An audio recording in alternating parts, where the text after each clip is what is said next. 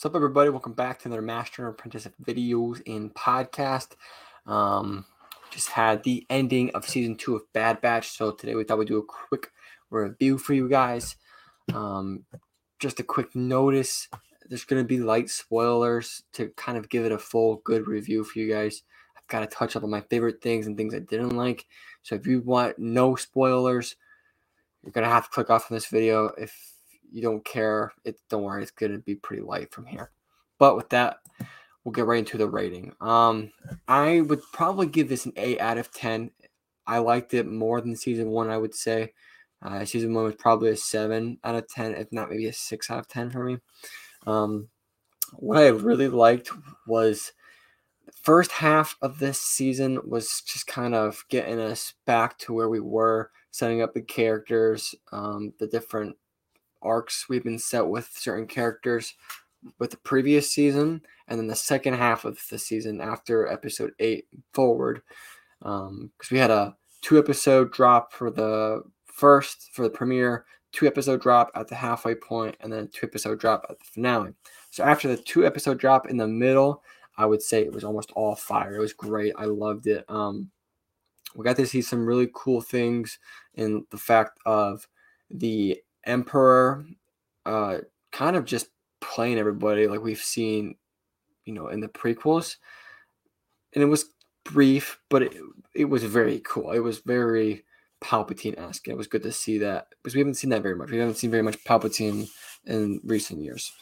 I love to see the kind of the coming age of the Empire and the Stormtroopers and the pushing out of the clones. They've done a really good job of that. I mean, Clone Wars is pretty much about humanizing the clones, and the Bad Batch does a pretty good job of carrying that legacy, even though they have to kind of add in, Stormtroopers, and they do a very good job of that. I love that. And then something that was really missing from the previous season was the whole Rex thing. They focused a little too much on the Bad Batch, in my opinion, in the first season. This one, they had a couple episodes where the Bad Batch weren't really a part of it, where it was about, other characters, including like Rex or Crosshair and Cody. And those were some of the best episodes. The Cody and one episode we have a Cody, and that was one of my favorite episodes because it just kind of showed you like they're still very individual, but they're not as individual as the Bad Batch, but they still have these feelings. And eventually, both of those guys, both Cody and Crosshair, break out of the grasp of the Empire and they start making decisions on their own. The Rex, it was really cool to see Rex's like whole operation for clones and freeing clones and the whole clone uprising. I love where that's going with it. It was brilliantly done, brilliantly shown, and I'm very excited to see how that evolves going forward. And then the whole Echo leaving, I think some of the drama stuff, things that were meant to kind of give you tear jerkers, right? Echo leaving, that was, very sad. Or Tech's death, that was very sad. That personally brought a little bit of tear in my eyes. It's a good scene. It's done very well. And then the Echoes, captured. That was done very well.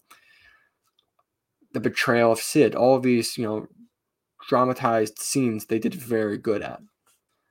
There wasn't a whole lot to break it down that I didn't like. I'm trying to think. The few things I didn't like were just when they did have a filler episode, it felt like those filler episodes had no connection to the rest of the series. It felt like they were just almost random. When Clone Wars had a filler episode, part of the episode would still have some sort of connection to the main plot. And when the Bad Batch filler episode came on, it felt like it was almost like a whole different season. And I didn't like that. I thought like at least add a little bit of connection to what's already happening around the other episodes, but that's not too big of a draw, or not draw, I guess, negative.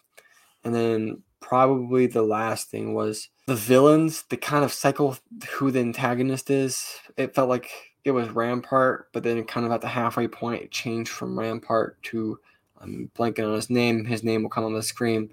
But the main scientist guy. And then Sid, and then Tarkin. So the antagonist wasn't always very clear, like who was clearly the bad guy, which isn't necessarily a total negative thing, but it does confuse you every once in a while. But rest of that, the series is amazing. It's something I totally recommend. It's one of the better Star Wars shows to have been out in the last year or two, to be honest. If you're any fan of the Clone Wars or any of the animated shows, this is one of the more higher echelon shows in the animated department, at least.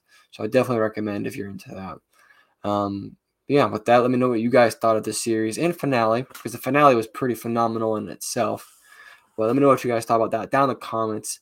But with that, I hope you guys enjoyed this video and podcast. If you're on podcast, don't forget that download and follow. If you're on YouTube, don't forget that subscribe and like. And with that, we hope you guys enjoyed this, and we will see you in the next one. Peace.